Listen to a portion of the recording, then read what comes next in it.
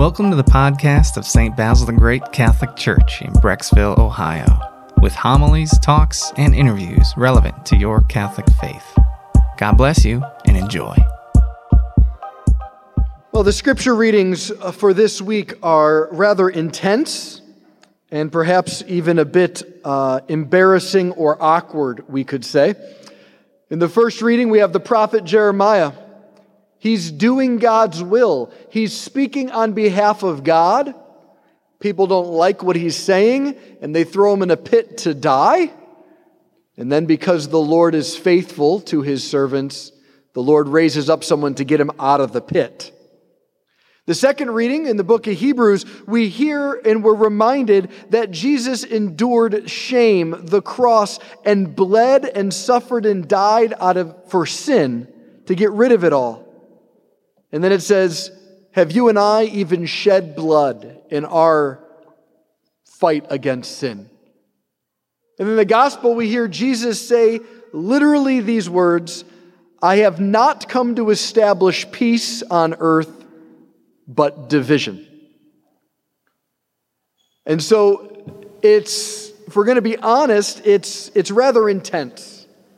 And oftentimes what people can do with these passages is just kind of ignore them and let's just get back to the gentle Jesus. And what happens is God, the God of the universe, is communicating to us as much in these passages as he is in the prodigal son story of mercy. Or in the woman caught in adultery, the story of forgiveness. Or any other part of Scripture. And if anyone here has ever struggled with hearing loss, you know how difficult it is to be in relationship with someone if all you do is hear every 5 words of a sentence. If you're hearing only every 5 words, it's really hard to have a friendship, relationship, or intimacy with someone. Similarly, when we cut out parts of the Bible, it's really difficult for us to come to know who God is and to know his plan for us because we're busy editing. And so we need to spend time with these difficult scriptures as much as we'd spend time with any other so we can hear the whole plan of God. So one of the questions becomes, why are these passages here? It's because in a world gone crazy, we don't like God's will, which is synonymous with truth.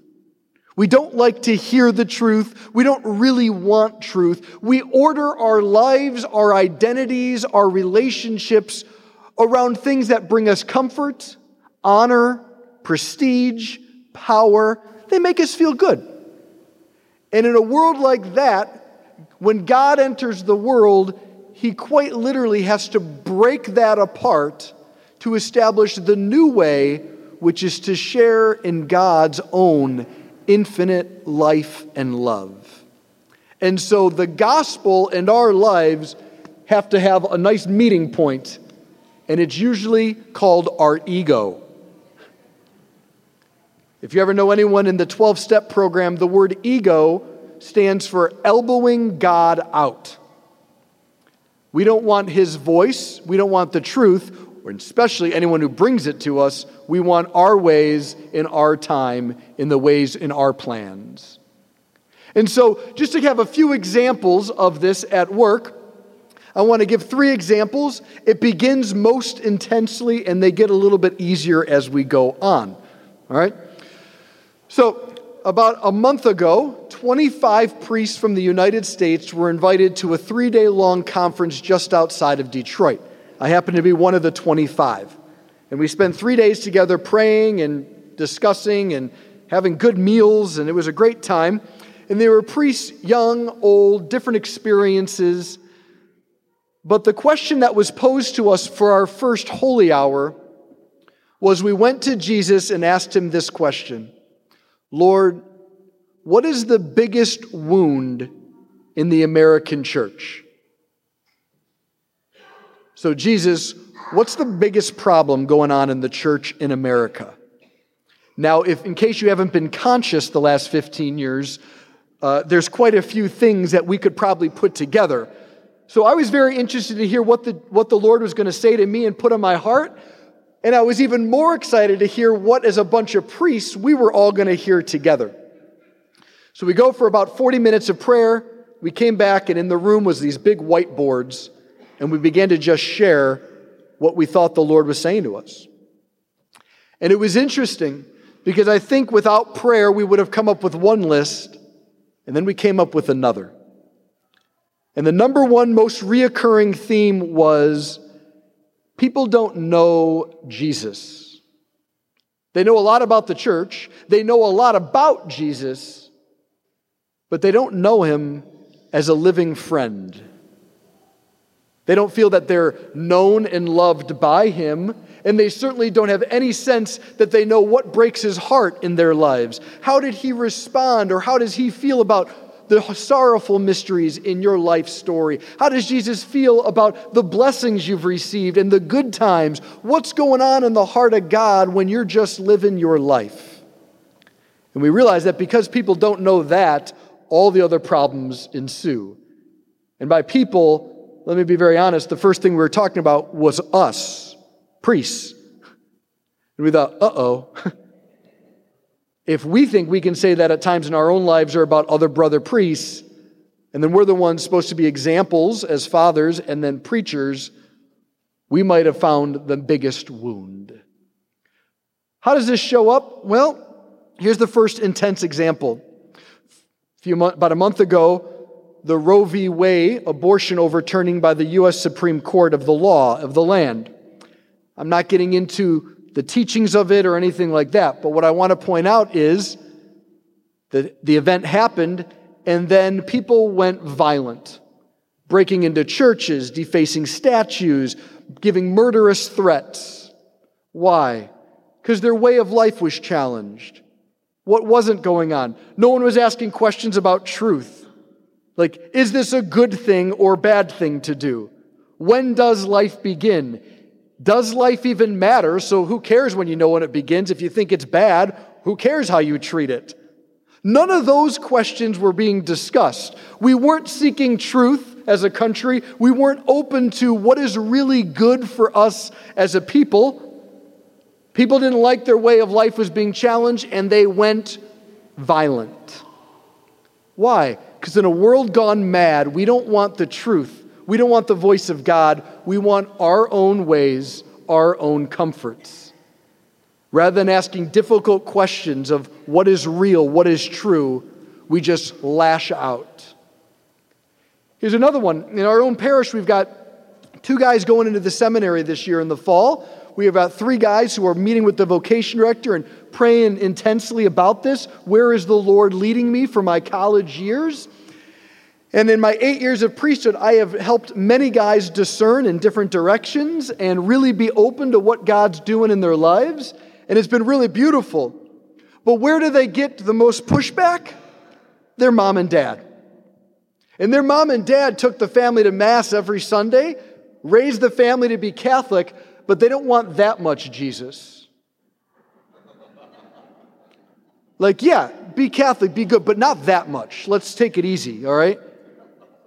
Moderation. Come on, you can't be going that far. What's at the heart of it? It's Jesus' call to division in the gospel today. Their son, and I've helped some young women discern religious life, their son or daughter are hearing the voice of truth and are starting to speak about it and witness, I think this is my path, and it disrupts mom and dad's plan and vision for family life, and division ensues. Why?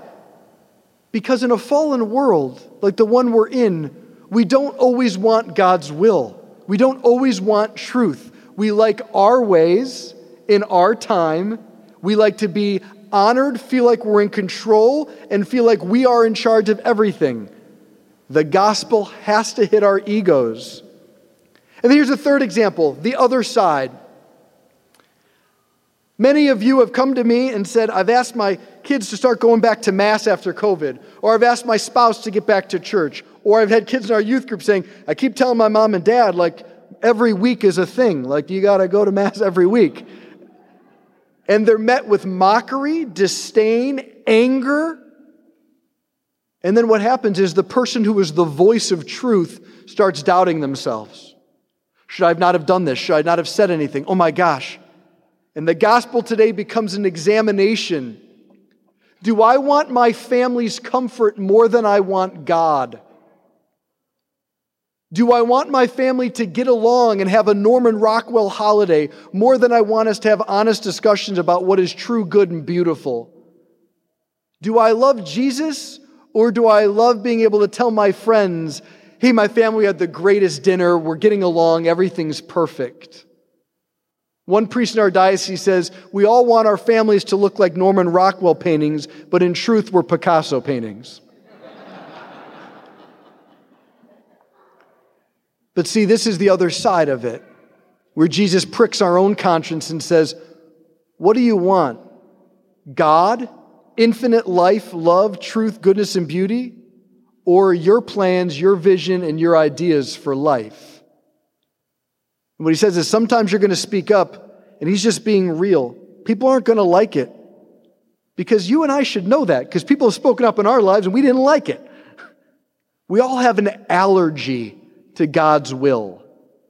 And one of the greatest ways to heal people of allergies is immersion therapy. Like if little kids are allergic to blueberries, give them more blueberries. And eventually their body will adjust. 9 times out of 10. That one time's pretty big deal though. How do we grow in our love of God's will and seeking the truth? Immerse ourselves in the Bible. Immerse ourselves in times of prayer and study. Learn what we mean and don't mean as a church. And recognize that truth without love is somehow a lie, and love without truth is just a Hallmark card. Jesus came to tell us very clearly, I didn't come to endorse your way of living and being and your own ways of identity. I came to give you life. And one of the first requisites is to realize is, it's not mine, it's given, and it's usually given at a cost. And so today, I recommend this week, you look for these scripture passages online. If you have a Magnificat, something like that, read them several times and just say, Lord, please help me not to love myself more than you so that I can become what you're calling me to, a sharer of divine life. Amen. We hope you enjoyed this audio from our parish. You can find other homilies, talks, and interviews at our website, basilthegreat.org, or by subscribing to this podcast in your favorite app. Just search for St. Basil Catholic Church, Brecksville. St. Basil the Great, pray for us.